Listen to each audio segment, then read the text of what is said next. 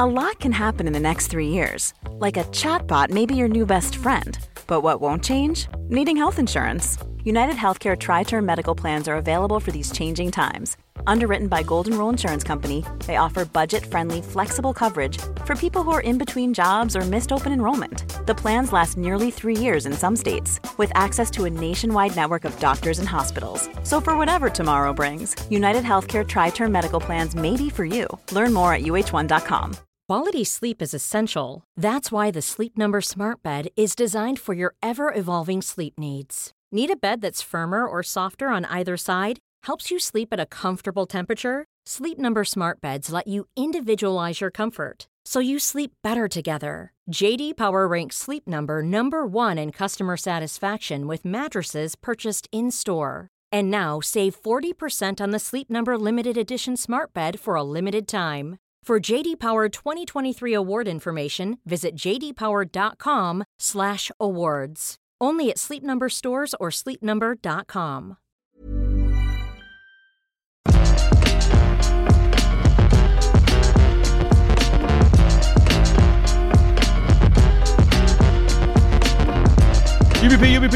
UBP, which is another way of saying I'm Scott Tiver, you're Jules Gill, and that's Josh Brown. UB3. The UB3, you might say, a special episode recorded on a day after we've done a whole bunch of filming in fancy costumes and stuff, but you'll be seeing what that is in the future. Because we're in person, why not do a UB3 to mark the occasion? Yes. And we put a question tweet out, and people sent in all sorts of different things, so a massive thank you to people. I wanted to start the show off by saying a massive congratulations to Ambulam, who will be getting married tomorrow / very, very soon. Amazing. I hope that we get thanked in the wedding speech. Also, where's our invite? And also hope that some of your guests bought you a UBP mug to celebrate this. Listen, you guys can speak for yourself. I'm best man. I got the invite the other week, so you're best be man in here. any room you walk into, mate. Thank you. I would say this. Yeah. Man's default best man. Speaking of best things, we do have mugs on sale. However, I don't remember the big long URL. Someone made us one though. No, somebody made us a tiny URL, which was just something like ubpmugs.com. But Let's don't go go there. Don't go there. Don't go there? Because it might be something completely different. So what it is that you go to Teespring on the What Culture merch thing, and in the wrestling section, for some reason, our mugs are there. I wish that I could remember the URL, but it is I think it's What Culture non-catchy. -wrestling /creator-spring. I think that's what it is. Yeah. That rolls off the tongue. It does. That's what we always said. I wanted to get it on a t-shirt. It's just so catchy, but make a clothing brand out of it. Can confirm that we have sold a nice little healthy amount of mugs, which Yeah, a massive we sold thank you loads. genuinely to everybody who's bought them. Absolutely love that that's happening. Anyway, did the huge shout out to Ambulam and just massive congratulations. Yeah, Getting married's congratulations. awesome. Recommend it. They also submitted a question saying, with the new Pokemon coming out next month, I find that I'm not even remotely excited, but I feel obligated to get it for nostalgia. Is the hype for Pokemon dead? And have you ever bought a game because you feel loyal to the series? I am going to jump in, Laz, because Jump in. recently in our little gaming pictures that we have to talk about what new ideas we're going to turn into lists and other videos, there was, I brought up video game franchises that need to change, and it was based off of the new trailer for Pokemon. Is it Scarlet, Violet? I don't know which one we're on now. Yeah, maybe Sapphire? It's No, I something don't know. like We've that. done Sapphire. Surely we've done Scarlet. Whatever. Probably. It is, Whatever the new one is. It is so unmemorable, we can't remember the name. But every single person that was in the comments was saying, "Oh, good to see the GameCube is still kicking out titles. Good to see this gameplay has moved on since Let Me Check My Watch 2000." Like, it's really, really basic and generic.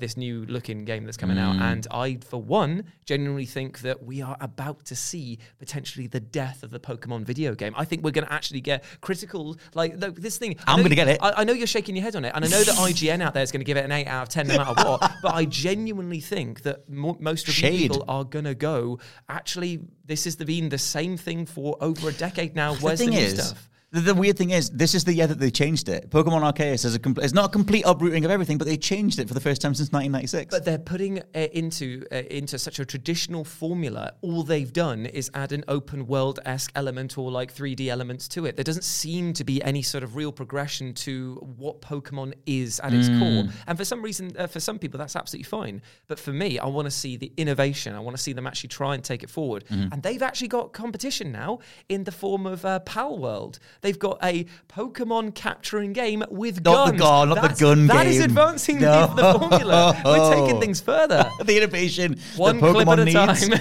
is not a machine gun. I don't think that's the way the Pokemon needs to go. Okay, but tell me that Pokemon is worse with a machine gun.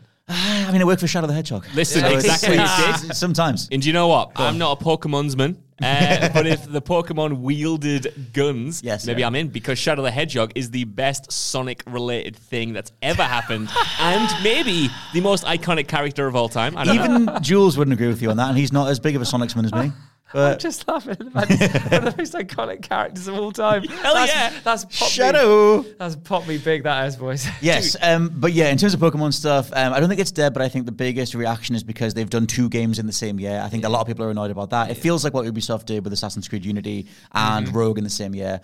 And I feel like that's the general response is like, oh my God, you guys do this every year, which they have done for so long. But now it's twice in the same year, and everyone's kind of gone, all right then, you calm down, guys. But I love Arceus. I've got like over 100 hours in it. I love that game. I think it's great. I hope that they build on those new mechanics and everything else. I don't think I think it'll take a lot more than this to kill Pokemon, because it's effing Pokemon. But what killed Guitar Hero? It was oversaturation of its own market, and they didn't innovate enough. And that is what Pokemon is teetering towards, because like you say, releasing 2 games so close to each other, and the second game of the 2 seems so less innovative, so less interesting, so low effort compared to the previous one. People are just going, what's the point of this? I think it's like a warning sign. I think that, it's that whole thing of really testing the fan base. And it's like a warning sign of like, you can't do this too many times in too quick a succession. Yeah.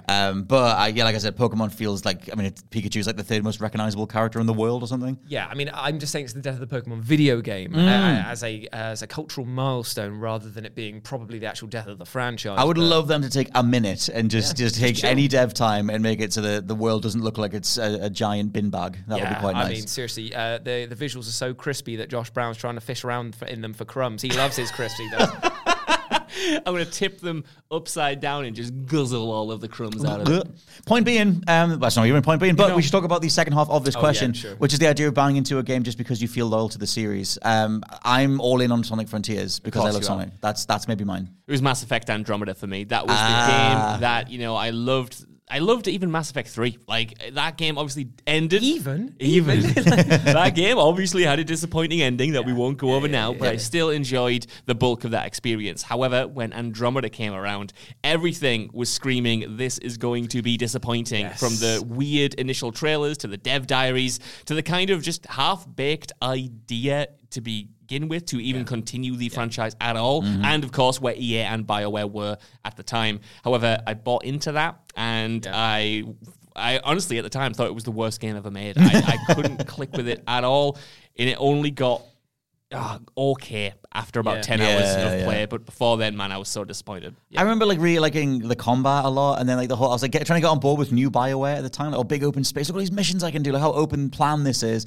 and trying to like design a new world and everything, but it never came together. It was like at best like a 5 or a 6 out of 10 or something. Like the biggest disappointment with that game is the fact that you're going to a brand new galaxy. You have limitless possibilities for creativity and imagination, and what do you get? An ice planet. A planet that is warm. Floating rocks. There's a few floating rocks at the beginning.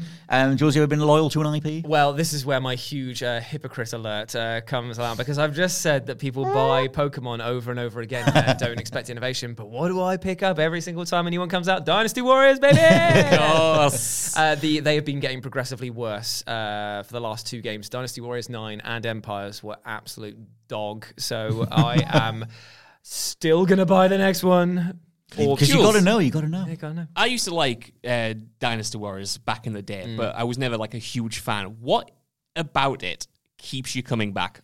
I think it's the it sounds like I'm being detrimental to it, but it's the mindless repetition of I am overpowered and I'm killing everything with ease. That power fantasy is so easy to tap into. Plus the characters are so over the top that you can't help but be amazed that the way they act as well is just like, I'm about to fall into a trap. Oh no! But I'm still going to go into the trap anyway. It's so silly. It's ridiculous. But it's... I think that Koei Tecmo are the only company that just go, it's the same game. We're not even trying to hide it. It's literally the Romance of the Three Kingdoms again. You bought it last time, maybe you'll buy it again. With 3 new characters, bringing the roster up to like 90 or something like that. And you're like, hope you're going to have fun maxing out all of them. Oh, amazing. I feel like mine's definitely Sonic. I'm not going to go on about it again because I feel like I do it every single podcast. But at this stage, I'm just too curious. I'm too into the IP, and I need to know what that that game is. Yep. So we'll see. Next question from Schmans Schmilliamson, who says, with Halloween soon, what is your best costume that you've remembered that you've ever been able to wear? Is the end of my made-up sentence for that. What's your best Halloween costume ever?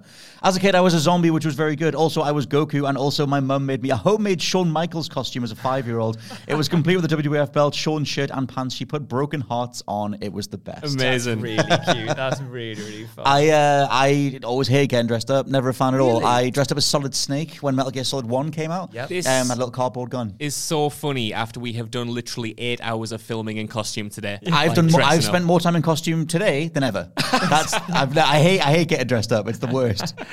Yeah, I love it. I love the fact you can just escape into just being something completely different for a bit.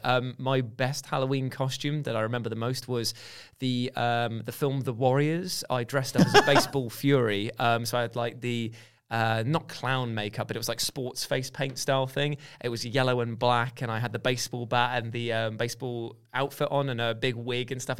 I had such a good time because you would walk down the high street and 90% of the people would not know, would have a clue what it was. They'd be like, oh, a clown? Yeah, okay. Or a sports guy. But then there was like one person that was like, the Warriors! And then like, the like clinking of the bottle noise is like, come out to play. And I was like, yeah! That's cool. For me, I used to have a standard one, and it was incredibly low effort because all you need is a pair of black trousers, a bloodied white working shirt, and a Shaun of the Dead badge. So I wanted Shaun from Shaun of the Dead. Yeah. And when you're like a broke student, you could bust that out every single year. I think I might have even worn it 2 years in a row without washing it, and it stunk. It wasn't good. However, a few years ago, I did actually put a bit more effort into it and went as the log lady from Twin Peaks. Oh, I remember Very you nice. doing that. Yeah. Which I was really proud of, I was looking forward to that. No one got it, even though I was carrying around a plushie of a log all night, which wasn't good when you got to the clubs, by the way. No. That thing got dirty. It was on the toilet floors. It wasn't great. That's why I never like dressing up, because you've always got to go to the club, and then it's just never maneuverable around the club. Yeah. Right. Sorry to make it all about me, but I've just got like so many awful club stories. One year, I decided to go as Patrick Bateman, but the issue with Patrick Bateman is he wears like 4 layers. So I had a full suit on with the raincoat over the top. God. In a club, in a sweaty club. In a that club. thing was, man, I was not looking my best that night. Those waterproofs, they keep water out and keep water in. Okay, those sweat. You were just having like a little humid tent over there. Horrible. When the bouncers wrung me out, they literally wrung me out. They had to squeeze all the water out of me. I will shout out at General. Yeah, I remember doing, because I was trying to think of any times I've dressed up. Student times, because you kind of have to. It's like everyone's going out for this thing. Everyone does it. So I was like, I knew that my now wife was going to be out on this one night. So I was like, look, I'll do the absolute bare minimum. So it was just buy a shirt from Primark and cut some holes in it. No. And then scatter the blood over it and just do an Alan Parry. I'm a zombie. Like that was just all I could muster. Stood on a spike. Wife now. That's impressive, right? Because every year for about 10 years, I've always said, this is the year I'm going to do the Alan Partridge zombie. But man, like, if you go out as the Alan Partridge zombie, you were looking weird. You were scaring people off for all the wrong reasons. The 3 people in this room would get that reference, and then that might be about it in the modern day. I don't even know if people know the Alan Partridge zombie. But imagine the pop on the night out. Nobody gets it. And then you lock eyes with someone from across the dance floor. You find another person dressed exactly the same. Do a duet. Next question from Adam Tuku says, big up the UB3. With all these remakes coming out, let's be real, for unnecessary games, which absolute classic would you love to see remade for the new consoles? Now, I know we've done this conversation quite a lot, but I just thought I would do a quick whip round. He's also saying that Dead Space is unnecessary. That hurts me. Unnecessary is a bit of a stretch. I mean, like, I get that they're just doing it to hold on to the licensing rights and because Callisto Protocol's come out, but there's nothing wrong with a Dead Space remake per se. I'm hoping that the microtransactions won't be a significant thing.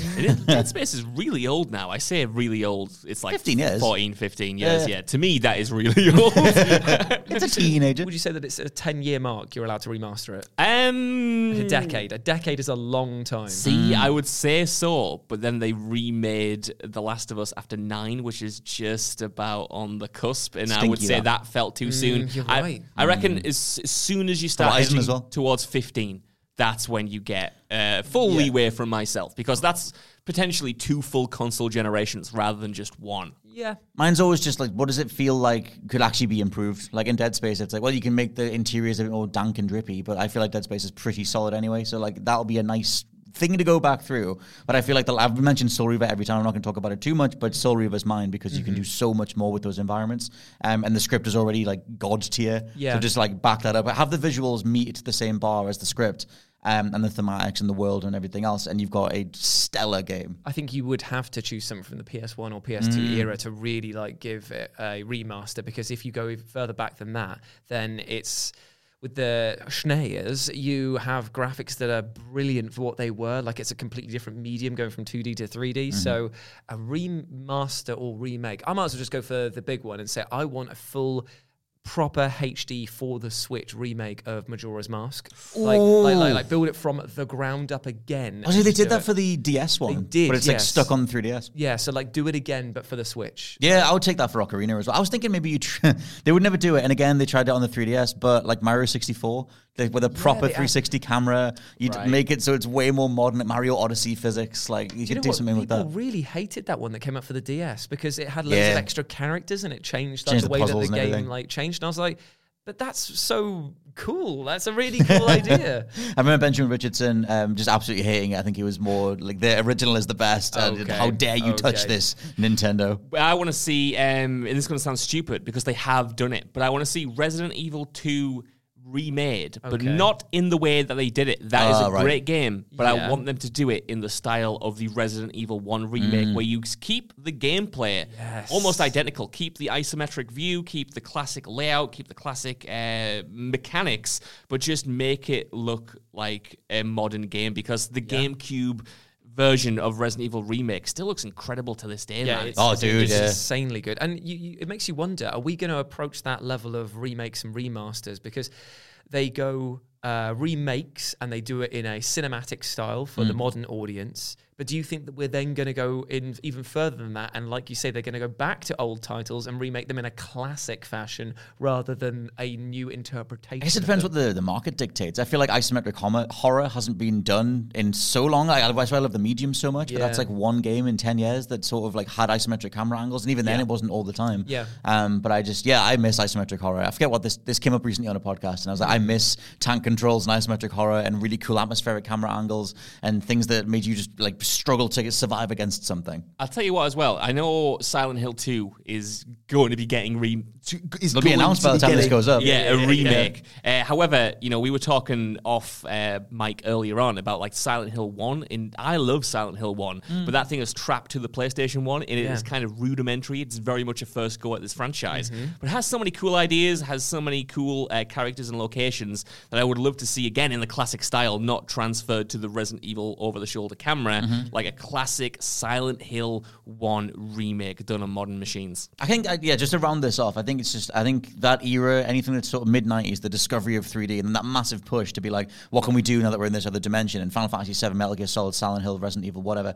Like, it's anything from that era I would take, but I also want just a way to play them. Like, I just want to be able to access Metal Gear Solid whenever I want, but, with up-res graphics or whatever, but keep the soul of it intact. You're right. You're making a good point. We need to remake Crash Bandicoot: The Wrath of Cortex right now, because that is not easily accessible. / delete it forever from all the servers. It's the real Crash phone. I can't. Next question from D, who says, love the podcast. After demo discs have come up quite a few times lately, I'm wondering which game you only had on demo disc that you played over and over and over but never bought as a kid. Oh, okay. Mine was Metal Gear Solid because of the mature rating. Oh, okay, fair enough. Mine was The Unholy War. I was going to say Unholy War. It was actually... Oh my God, I love that game.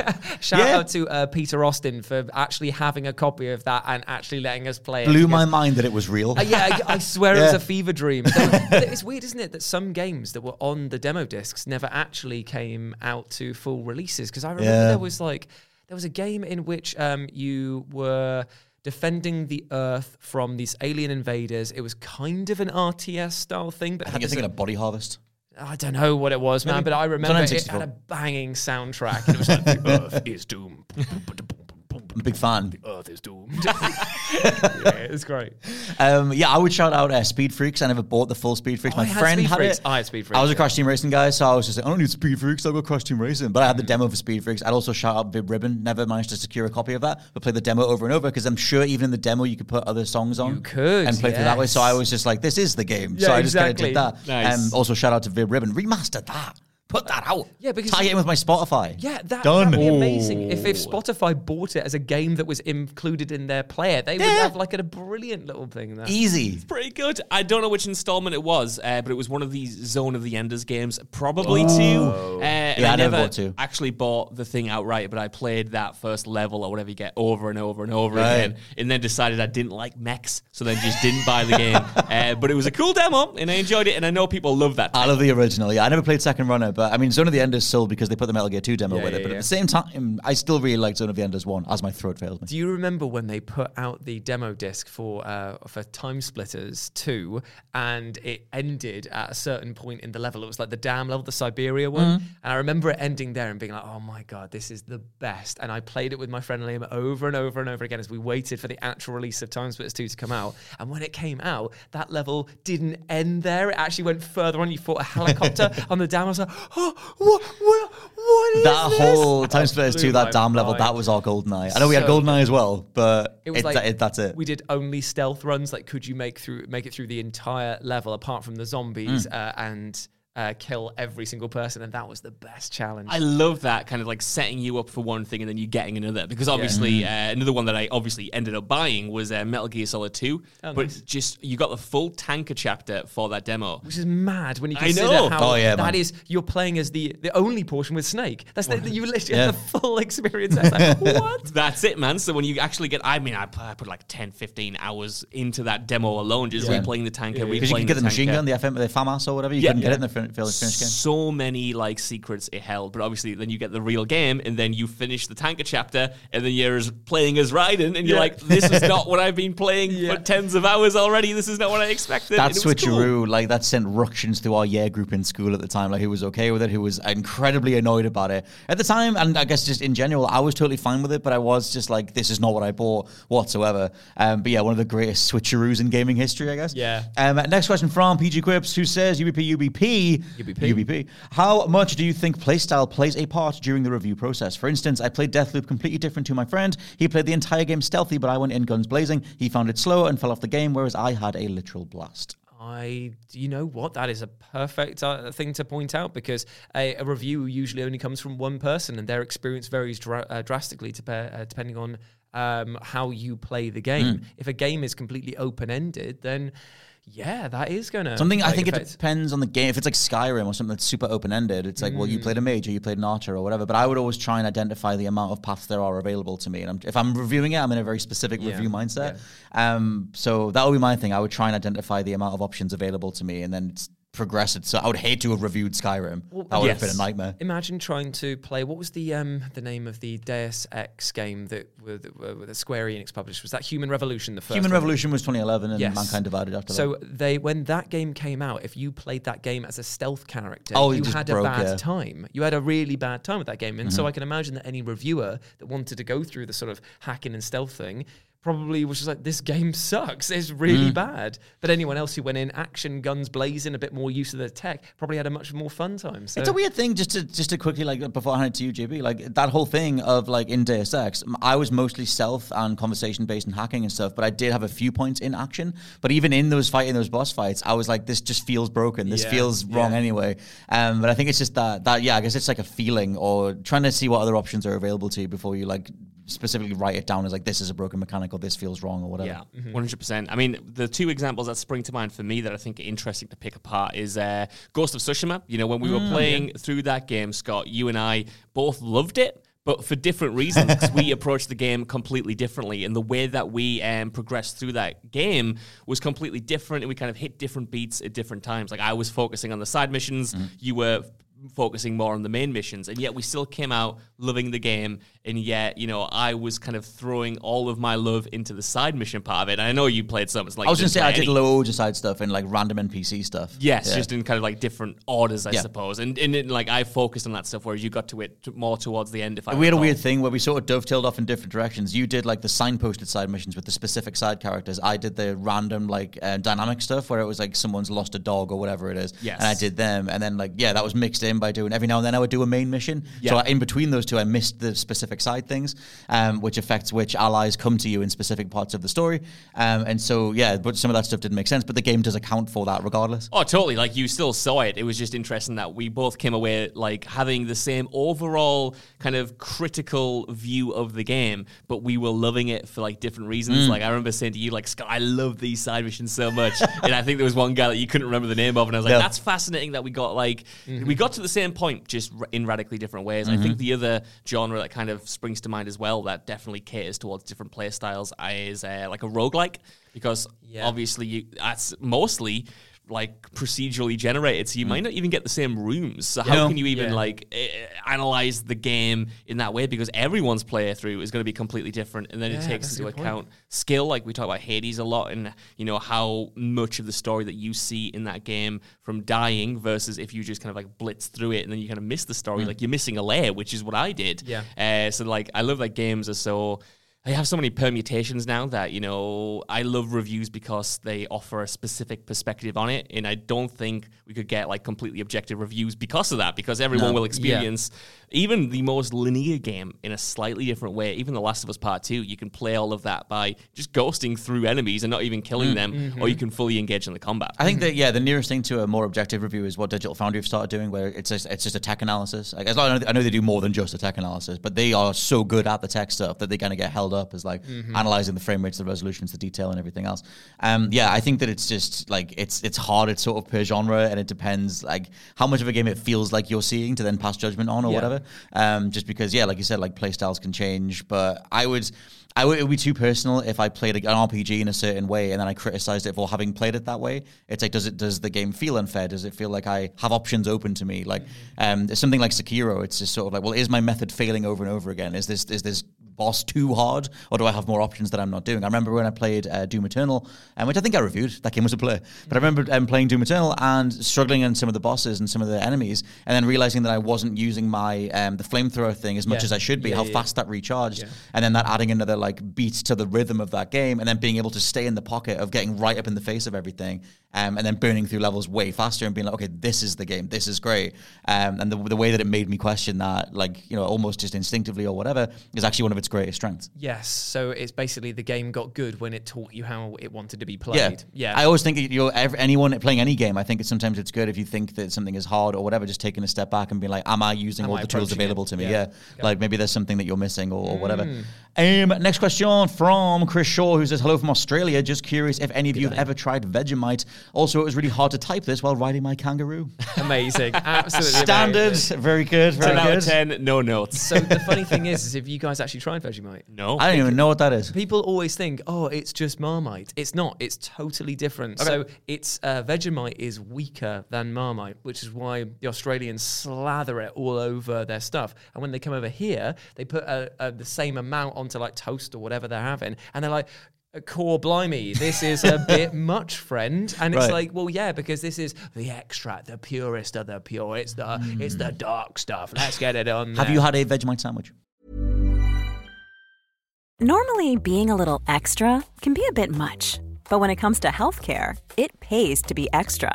And United Healthcare makes it easy with Health Protector Guard fixed indemnity insurance plans. Underwritten by Golden Rule Insurance Company, they supplement your primary plan, helping you manage out-of-pocket costs without the usual requirements and restrictions like deductibles and enrollment periods. So when it comes to covering your medical bills, you can feel good about being a little extra. Visit UH1.com to find the Health Protector Guard plan for you.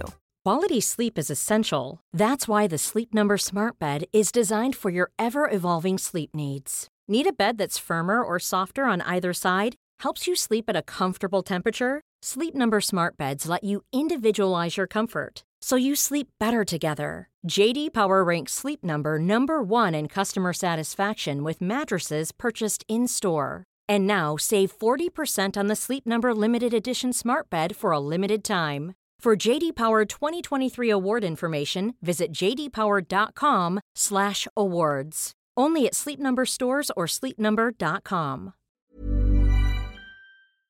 This podcast is brought to you by Indeed. If you need to hire, you need Indeed. Indeed is your matching and hiring platform with over 350 million global monthly visitors, according to Indeed data, and a matching engine that helps you find quality candidates fast. And Indeed doesn't just help you hire faster. 93% of employers agree Indeed delivers the highest quality matches compared to other job sites, according to a recent Indeed survey. One of the things I love about Indeed is that it just makes hiring all in one place so easy because you just get unparalleled access to job seekers. Plus, listeners of this show will get a $75 sponsored job credit to get your jobs more visibility at Indeed.com/WCG. Just go to Indeed.com/WCG right now and support our show by saying you heard about Indeed on this podcast. Indeed.com/WCG. Terms and conditions apply. Need to hire? You need Indeed. I have not had a Vegemite sandwich, but I have had Vegemite, and I could just be like, yeah, it's fine. It's Marmite light. I've heard about Marmalite. Vegemite sandwiches Marmalite. Yeah, Marmite. on the radio. Next question. Well, I'm guessing, Josh, you've never heard of Vegemite? I haven't even tried Marmite, so I don't Really? know. Nah, I've heard it's like Marmite, My so I don't stupid really want to try brain You don't wanna literally try it? did that. Nah, I'm a bit Okay. scared. My brain literally almost said that too. It's almost like it's very Marmite that, and I was like, no, brain, you're thinking too fast. Isn't that amazing how a company has managed to turn what is actually a negative in the sense that people genuinely hate it into a saying about the product, meaning that it's created its own marketing brand in your head. That's it. Crazy. Rent free in your brain now. It's very effective. Next question from Corel Type Shaw, who says, hey guys, I've got two questions this time. Do you think the MCU has been a bad influence on movies and games, i.e. forcing connected universes, writing dialogue, etc.? And number two, feudal Japan is having a resurgence as of late. What other settings / eras do you think need to make a comeback? MCU stuff, me and Josh were talking about this the other day. I feel like when we play... you watch a movie, you do whatever, there's this kind of assumption of a post-credit scene. There's an assumption of a tie-in to something else. There's an assumption of sequelization or spin-offs or whatever. It's very rare that something feels like a one-off. And I think on the business side, there's always that idea that it can become something bigger and that they're planting seeds for something they might want to pull out later. I feel like the MCU very much taught various studios of what shared universes can be. And I feel like a lot of them chase that now. Yeah, I agree. And I hate to say it because I still really like the MCU, but it reminds me of something like the modern military boom in gaming. Like it's like Call of Duty itself was a good franchise, making good games at the time, and it's not its fault that it got so popular. It's the fault of everyone else trying to copy it and diluting the market and kind of ruining the market for many years in terms of creativity and the type of genres that you would expect. Yeah. In the same way that I don't think it's the MCU's fault for existing because they're still doing interesting things. They're still making quite decent products. But I do think it's the impact that that's had on the box office and the culture that everyone's trying to mimic that. And again, it's homogenized the culture and it's flattened it out. Much like in the same way that everyone jumped on the Battle Royale trend and killed it basically by everyone having it, and it became a game. If a game didn't have a Battle Royale mode, you either thought it was weird, and when it did, you saw that it was chasing trends. The thing with the MCU is, I would argue that they are writing themselves into a corner more and more because every film is starting to feel like each other. Because it's like, well, we've got to have quips, we've got to have like the funny moments because people are sick of the gritty action hero now, and now we've got to give them the comedy action hero. But the problem is that when every film feels like the same, Scott and I were talking about how Phase 4 came and went, and I can't even tell you a single thing that happened into it because I was so burnt out on the one interesting story that they were building towards. I didn't even realize Phase 4 had started, but then they said it was ending. Yeah, it was ending. So now we're into this situation where because every other film was feeling like an MCU product, and because the MCU itself is drilling down into this one specific manner of what an MCU film is, we are actually approaching a sort of a meeting point of all films where people are just going to get sick of them. Surely, like it's there's like a little curve thing that's used in film. A bell curve? It might be the bell curve, but it's like it goes into like resurgence, pastiche, and something else. I think that's a bell curve. Yeah, and it's basically like it's super, super popular. Everyone really likes it. Jumps in the bandwagon, and now we're completely we are bored of it. Yeah, it's like the different phases that various different genres have gone into over the years. Westerns very much did that. Yeah. It's like you enter the part of parody, and then it's like, where do you go from there? Well, you need to take a rest, and they won't take a rest. Tell us a new story, effectively. I'll tell you what makes that even more frustrating as well, the fact that it's kind of homogenizing the style and the tone and the presentation of all those movies, is that the expected thing for new and interesting directors now is to be promoted to a Marvel movie eventually. Yeah. And the Marvel machine, the MCU machine, has gobbled up so many interesting directors, and they may still be producing good work, but you can tell they feel constrained, in my opinion. You know, the likes of Ryan Coogler. You know, Black Panther is really good, but I want to see what else Ryan Coogler has to offer, because, you know, Fruitvale Station, I loved. Creed, I thought was incredible. Like, he had a great trajectory, and I'm sure he's enjoying himself. And, like, you know, I'm not saying he's trapped or anything, but I want to see what original things he has to bring to the table. Taika Waititi is also a good example because of the fact that his independent films are incredible stories, very personal, and elements of comedy within them that is uniquely his own. But as soon as he gets put in front of a big budget like the Marvel one, we get Thor Love and Thunder, which just, wow. It was basically like he looked around and just said, right, okay, jokes, let's just have every joke all the time. Let's not even worry about continuity. Let's just have jokes, guys. I think as well, just to throw another thing in, is that like the MCU stuff makes me think of that everything has lore, everything has a world to it. So if I'm going to play something, I'll almost look into the wider lore. So I'm just like, where does this game sit in the overall timeline? How many supplementary materials are with this? Does it have books with it or whatever else? Like, I mean, I was never jumping into a sequel for something anyway, unless like for whatever reason that's the recommended one. But overall, like I feel like, I don't know, I just feel this assumption that everything has a wider feel to it. Yeah. And I end up like looking into a bunch of stuff that I clearly don't need to. Do you get annoyed when game companies come out much later and say, actually, these worlds were connected? Like, they recently had that one with Arcane Studios coming out and saying Dishonored was linked to another franchise. Yes, They it was confirmed Deathloop, I think. Yeah, and it's like, okay, did it need to be? Did it actually need to be involved in that? That's the thing. I think having grown up, like all of us, like through the MCU stuff, I'm like, oh my God, these movies are connected. Oh my God, they're doing this.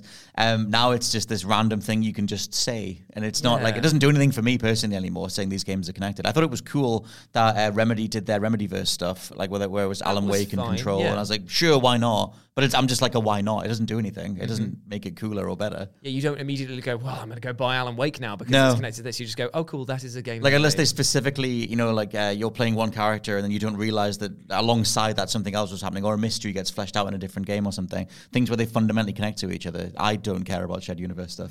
Yeah, anymore. it's not necessarily for me anymore because it makes it feel like a chore. Like the MCU now, I do think is in a bit of a decline, and it's because there's so much content to get through. Like before, there were 3 movies a year, and that's already a lot. And now you've got 3 or 4 movies a year, and you've got 3 or 4 TV shows to keep up with. And yeah, you don't need to watch everything. But the sheer volume of it makes it feel more disposable, whether it is or it isn't. It's like when you got an Assassin's Creed game every year, right? You know, like that needed to stop because it's not like the games were, you know, horrible. It's just that people got tired. People felt like they were disposable because they were being treated as if they were disposable. The thing that killed them as well is that there was no, like, you can argue there was an overarching story, like barely some of the present day stuff, but it wasn't anything close to the Ezio trilogy or whatever. Like, it wasn't like, oh my God, I need to see what happens next. It was just, here's more stuff. Do you want some stuff? Yeah. And I feel like MCU's kind of there now. It's like, here's some more stuff. Do you want some bit more? And nothing that really sort of makes you go, I'm going to watch the next one for an answer or something. In terms of settings, the other half of Type Show's question was, whether we think that, you know, feudal Japan's very much coming back at the minute. Obviously, I think very much inspired by Ghost of Tsushima. I forget which interview said that. Okay. That because Ghost of Tsushima did so well in, around the world, that it showed that you can do old school Japan stuff, feudal Japan stuff, in a more traditional way, and it will be embraced by the West. And obviously, the Yakuza games made their way across over the last 10 years. The franchise is older, but they very much came to the West across the 2010s. Other settings that we want to see make a comeback. It's a weird one, I'm going to say, but cyberpunk stuff. I feel like there's a whole thing with the cyberpunk genre where it feels like Cyberpunk 2077 should have sort of kicked off this whole run of cyberpunk stuff. And you get things like Ghost Runner, you get things like NeoCab or whatever. There are like a handful of additional games, but it doesn't feel like a staple of gaming. Like, it doesn't feel like overall we get like it's like Cyberpunk is like one of the only ones with that kind of budget. And I feel like there's a whole wing of cyberpunk source material or stories to be told or explorations of transhumanism or whatever that you could just do way more with. And I want Cyberpunk to be more than just the Cyberpunk game. It's like when Deus Ex, obviously Square Enix brought out those 2 games, it was a case of, okay, is this going to kickstart more people talking about this? But it didn't. No. It was maybe because those games itself were in Square Enix's own words, disappointments when it came to Plus, sales. like, Deus Ex was like, had, I guess, cyberpunk elements, but there wasn't that much of sort of Jensen questioning himself. They tried to do bits of that in Mankind Divided. It was tried very to, forced in they tried to do all the like the apartheid metaphors, and it was like, what are you guys doing? It's like, am I really human if I have replaced all my body parts with machines? Like, I don't know. Yeah. What an interesting question. Yeah. It's like, it hasn't been asked a million times before. Ship of Theseus. I feel like there's ways to do it. I think cyberpunk should be more than a game. Right now, when people say cyberpunk, they think of one game, and it should be a whole, or in theory, it should be a whole genre. I want to see more games that use the setting of like Big Brother, like 1984. I want to have that sort of the rise of the worker sort of thing. Do you know what? I had a daydream the other day. You've seen the film High Rise, haven't you? Yes, I have. You've seen that film, right? Like Ben Wheatley. if that was a game. Like, seriously, like you start on the ground floor, much like the Raid, like working your way to the top, and you're battling rich people to like work your way up the level. I'd love that. I think that's why. Oh, sorry, just super quick. That's why everyone latched onto We Happy Few, but I know it didn't land anything. That's a real shame. I was going to say, I always think the same thing with Snowpiercer, because that's kind of a similar gimmick where you've got this big train and you're lliterally moving through the classes as you go from carriage to carriage. You start in the slums and you end up in like the most opulent carriages ever, where like the 1% literally live. I like that a lot, because mine's actually quite similar to that. It's just a few years in the future, after playing Scorn, and it reminding me of PS1 90s horror, like Abe's Odyssey, for instance. Like just creepy stuff. Just industrial horror. 90s specifically. Give me the creep. Industrial horror. You know, it's brown, it's dark, and it's like full of metallic body parts. It's you know, dripping. It's dripping. It's gross. It's gnarly. That kind of thing that I'm missing. I want more Abe's Odyssey. I want more Bruce Willis's Apocalypse from the PlayStation 1. You know, that kind of awful dystopian future that's very specific to the late 90s and early 2000s. Yes. The 90s, like you said, on PlayStation had a very specific, like Abe's Odyssey should have inspired way more stuff. Like I think that is almost destined to be this sort of cult classic, even though it's big enough that we think of it as this big, popular, huge thing. But yeah, going through Scorn was such a reminder of old school PS1 horror, and exploring like a 3D space. I miss games that make the most of 3D spaces and verticality. I know that you can climb in Scorn, but that idea of like this massive place that you're going to just explore as you go forward, it feels like Tomb Raider did that so well, and then even that kind of got away from it over the years. Next question from Jack Jingle, best name ever, who says, what's the best game you received as a gift for Christmas / birthday, etc.? Christmas, when I got Pokemon and a Game Boy Color, takes some beating. Now, my one for these is always the PlayStation 2. It was just getting a PS2. I managed to get one at launch, and I just lived in my bedroom. But that Christmas, or the Christmas after it, I think it's Christmas after it, I got Devil May Cry 1 and Jak and Daxter. And I remember coming down, getting given these games, hugging my grandparents, and going back upstairs again. Yeah, and that was it. And then I never saw you again. I think I returned for the food, and then I went back upstairs again. It was a nice time. I mean, I've told the story before where I bought myself the Jak and Daxter because I knew I was getting a PS2, so it was like a gift from me to me. Oh, nice. But then I was like, I think there's other ones. You know what? The most recent birthday that I had, my sister got me Mario Kart 8 Deluxe for the Switch, and I've got that. I've got Mario Kart 8 on the Wii U, but the deluxe version with all of the DLC now, I'm just like, genuinely, that's the best kart racing game, and it's got all of these brand new courses. So thank you very much. Yeah, brilliant. That's a great gift. You'll never stop playing that. Exactly. I have not good. even remotely got tired. Like I mean, I love Mario Kart, but like Mario Kart 8, that deluxe. There's a reason they just doubled down on the DLC. Like it's perfect. Yeah. Like, I gave my copy to Michael Hamflet. Oh my God. He was in need. His copy broken, and I thought, you know what? I only play this twice a year when I go home. You can have it. Oh, so good. For me, it's Call of Duty 4 Modern Warfare, because I was obsessed with this game before it came out. I was playing it around friends' houses. I'd already completed the campaign. I'd already put like hours and hours and hours into the multiplayer, and yet it didn't stop me from wanting to own it myself. So I got it for Christmas one year. I woke up extra early, and I'd also asked for a gaming chair that year as well. So I went downstairs, opened up Call of Duty 4, unwrapped my gaming chair, which would have been piss hard to wrap, by the way. Those things massive. are like, they've got a strange Is it curve those on like them. weird sort of like banana-shaped one? The banana-shaped one, 100%. So it didn't have wheels, it was just on the floor. You sit on the floor and you I rock know back what you and mean. forth. It's like a pod, like you've been born in it. Yeah, not like the modern gaming chairs at like £300. This thing was like a banana. Just a giant love cradle. it. Yep, Love it it. had speakers. Oh, it had speakers in the left and right of it, right near your legs. So I plugged it in, put Call of Duty 4 on and like played half the campaign before my parents even woke up. It's like my ears can hear the bullets. I love it. I remember playing that Christmas in front of my grandparents and my dad going, "Can you put something else on?" So it was like gunned down half the populace watching playing that thing. I think I've told this story before, but I remember getting Fallout 3 for one Christmas, and my granddad came over while I was playing it. Nice. And I remember we were just sort of like sat in silence because, you know, everyone's full from dinner or whatever. And I went into VATS while a dog was attacking me. Oh, God. I had a sawn-off shotgun and blasted this dog's face like into smithereens. His eye flying around like. And I'll always remember my granddad's chuckle of when that shot went off. I had no idea what to expect. Grandma cried in the corner trying to get on with the rest of her bread and butter pudding. Ruined the pudding, yeah, completely.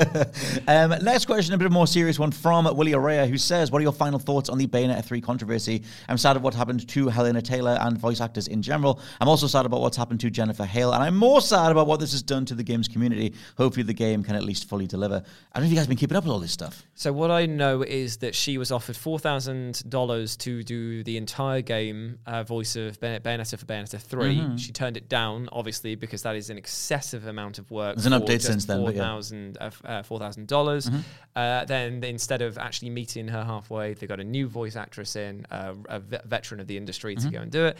And a lot of hate was sent to Jennifer Hale. To Jennifer Hale. Have you kept up with everything so far? Yeah, I just got the update this morning from Bloomberg that said apparently she was offered £4,000 a session, and it would have been like £15,000 overall minimum, which still sucks. Like that's a clarification that's worth mentioning, but £15,000 dollars for that kind of character is still a pittance, in my opinion. When you consider the insulting amount of units they sell and how much the game retails. Apparently that would have been the minimum. Apparently it was $4,000 per session, and it was like a minimum amount of sessions. But yeah, it was like the estimate was about $15,000. Yeah, that's been mentioned by Bloomberg Station Schreier, corroborated by VGC. Helena Taylor's denied that and just said it was a lie. But whatever. I think overall, there's just that whole kind of question of where does the value come for the character? Is it in the voice actor? Is it in the coding department, the art department, whatever?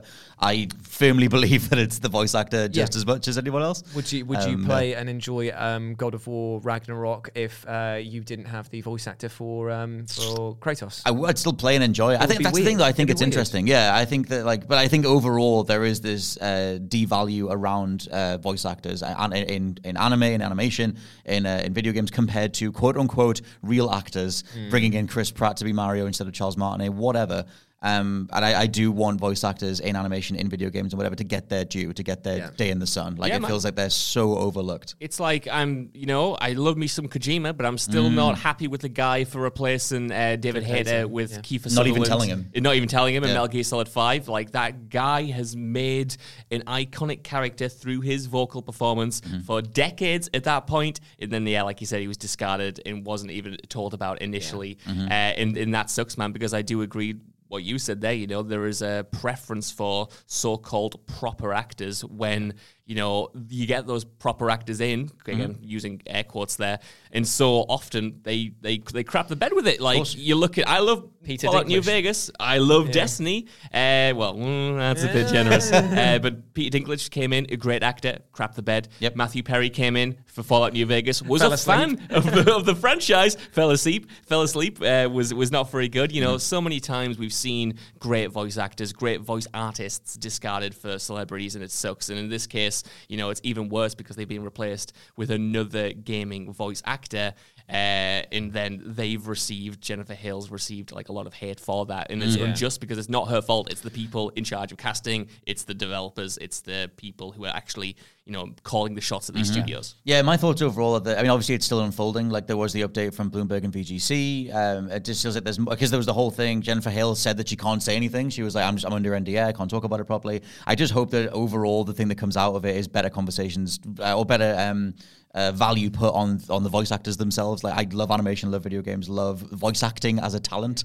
John DiMaggio's documentary on it is incredibly illuminating and just really fun. I'm sure it's called Whose Voice Is That? And it's just him just going to like all their childhood favorite voice actors and talking to them and just seeing how many people they've brought to life. Like that, it's such a valuable part of entertainment, and it's so overlooked. John DiMaggio is a great example because obviously when they came to redoing Futurama for Hulu, he was like, I'm not coming back because you're not meeting my monetary demands. But loads of people were immediately like, oh, you're greedy. You must be greedy if you're not getting back. It's like not the case at all. He was fighting for a fair wage and representation for voice actors, which is sorely needed. He took a stand because he had the leverage to do so. And we need more people like that in the voice acting community to actually just say, no, I'm not going to do this until I set a precedent that other people can quote and then also leverage it, because it's like unionizing, but without that word or that tone. Just make sure that the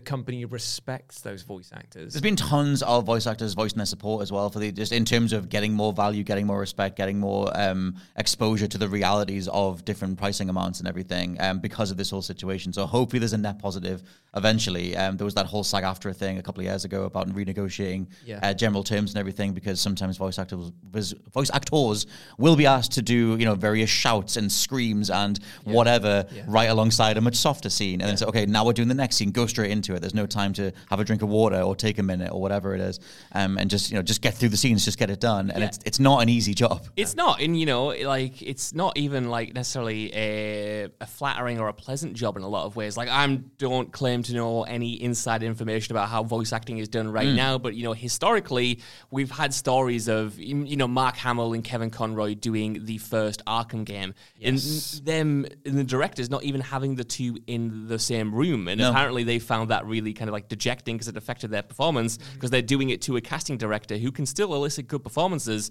but they were wanting that back and forth. They were wanting to be able to play a scene against the actual actors and engage their performance and react properly. And it's sometimes these guys are just in a booth doing the line straight through, and some people might love that, but it's kind of, it's minimizing the creativity of it, I think, in a lot of ways. Yeah, I just love like I said, I love the craft of it. I love the ability to contort your vocal cords and bring something to life and be a completely different being or whatever. And I just feel like it doesn't get its due. I feel like it's so constantly overlooked under the guise of, well, we'll get a movie person in, they'll be better. But they're not. I'll tell you what sucks as well, man. Obviously, it's not directly connected, but it is. All of this happening at the same time as we're getting a push towards AI-generated dialogue in games. Darth Vader is now entirely AI. Darth Vader, the Watch Dogs Legion protagonist, of course, being entirely AI-generated. Of course, they still got actors in to perform those lines, but the lines in the way they were constructed in the game was done through an algorithm. Yeah. It's that's a dangerous precedent to set, to set, because you can tell right now, and maybe the stuff will become more sophisticated, the tech will become more sophisticated, but you don't want to be able to minimize a human job in that way, because that's where the emotion comes from. There's the famous case of Jet Li turned down working on The Matrix because of the fact that he said, you're going to motion cap all of my fights and choreography, and they will be stored on a database, and you will be able to use that to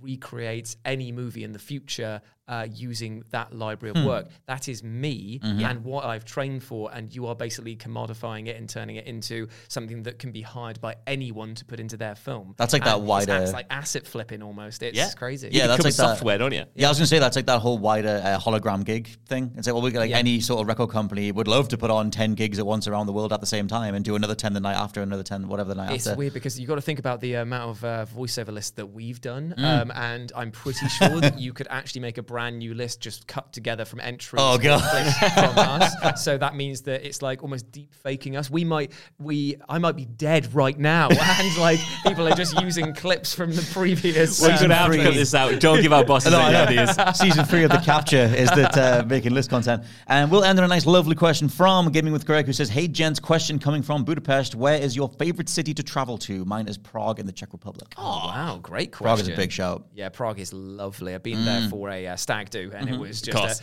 the groom got hit by a train. No, he's still okay. He's fine. Good. But what happened was he looked the wrong way on the tram line, stepped on, and it hit him. Luckily, it was slowing down at the time, and it bumped him off the way. But the one thing that broke his fall was a carrier bag full of booze and glass. So he landed on glass bottles to break his fall. It's a sign. And the thing is, he stood back up again, and he was just looking around a bit stunned, and he was like, well, all my body parts completely intact, and I just fell onto this. His coat was shredded by the glass, but he was completely intact. I was like, you are so lucky. Yeah. You're so lucky. Jules, Josh, any picks? It's boring because it's going to be in the UK. But I love Glasgow, man. I've been there about 10 times this year. I can't stop I think your bands keep going there. I'm going there this weekend again. I feel like I'm well versed in that city, but I love it. I love going there. The people are so nice. There's so many underrated spots there. Obviously not if you live there, because I'm a idiot Englishman going to Scotland being like, look at these underrated spots. Andy Murray will be having a nightmare. But yeah, I love Glasgow. I think it's incredible. It's got a great music scene, and like the food places are amazing, and I love how not small and compact it is, but I don't like a big sprawling city. Like I like Manchester a lot, but it's almost too big. I quite like London, but it's too big for me. I like Newcastle's a good shout. Newcastle is it's why I live in Newcastle, because everything is nice and compact and you can walk everywhere. So Glasgow for me. Big fan. I'm going to go with New York City. Big boy. It's opposite, basically, isn't it? Just couldn't get enough of it. I've always wanted to go to America for so long. Me and my wife went there for our honeymoon, and it was just incredible. It was everything I always wanted it to be. I loved all the skyscrapers. The sheer size of that city, just being a speck in that city was incredible. And I was actually, you mentioned like a place where you can get around quite easily. New York City, like we easily got from Statue of Liberty all the way back up to like in the north again. To know what the name of the area was. The north of New York City. Very easily. So hello, mate. Like, can I go to north? To north of New York. Then I went to west and to east. And you could get around that city so well. So many incredible spots. Shout out to Sticky's Fried Chicken. Absolutely the best chicken in the world, or the world as far as I've experienced it. Can't be better than Greg's. It's very close. It's very close. Shout out to Greg's new sticky their fried chicken and also their wedges. Very, very good. But yeah, New York City, massive fan. Also went to New Orleans. But yeah, I would just shout out New York City. It was like being in a dream. I'll tell you what, me and you have been to Amsterdam, not together this year. Sadly not. If I'd been there more, that might be my shout, because I love Amsterdam is amazing. I'd go there every weekend if I could. If I could afford it.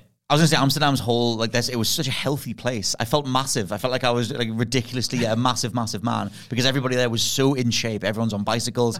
Everyone's either in little boats and stuff. But I just love that you could just I just went on my phone. I was like, can I rent a boat? And they're just like, yes, here, take this boat. Yeah. And then all of a sudden you're just on the sea, you're on the river. Speaking of not looking the right way when transport is coming at you, though, it took a long time to actually adjust to Amsterdam's like cycle culture. Yeah. Because those guys don't stop. They will just, if you're in their way, you're getting cut down. You know what I mean? And that's not what it's like in the UK, which has eliminated all cycling. No, there was a weird vibe of like, it's like a different sense they must have, because we wanted to rent bikes, but I was like, I feel like I'm going to get taken out. Like if I get to one of the corners, but I guess you live there long enough, you just get it down. But shout out to cities all around the world. All good times.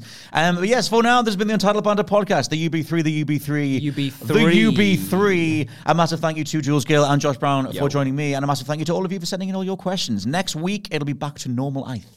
It will be. We'll see whatever happens. Maybe we need to don armor and do more stuff. Maybe. Another tease for what's coming. Keep an eye on Twitter. I'm at /LP89. Jules, you are? I'm at RetroJ, but the O is a 0. And Josh is? I'm at Josh Brown, but there's 2 O's, so it sounds like Brune. Brune Ale and lovely, beautiful stuff. We'll catch you next week. Goodbye. Bye-bye. Thank you for having me, fellas. It's been a pleasure. Anytime. Oh, yeah, buy the mugs.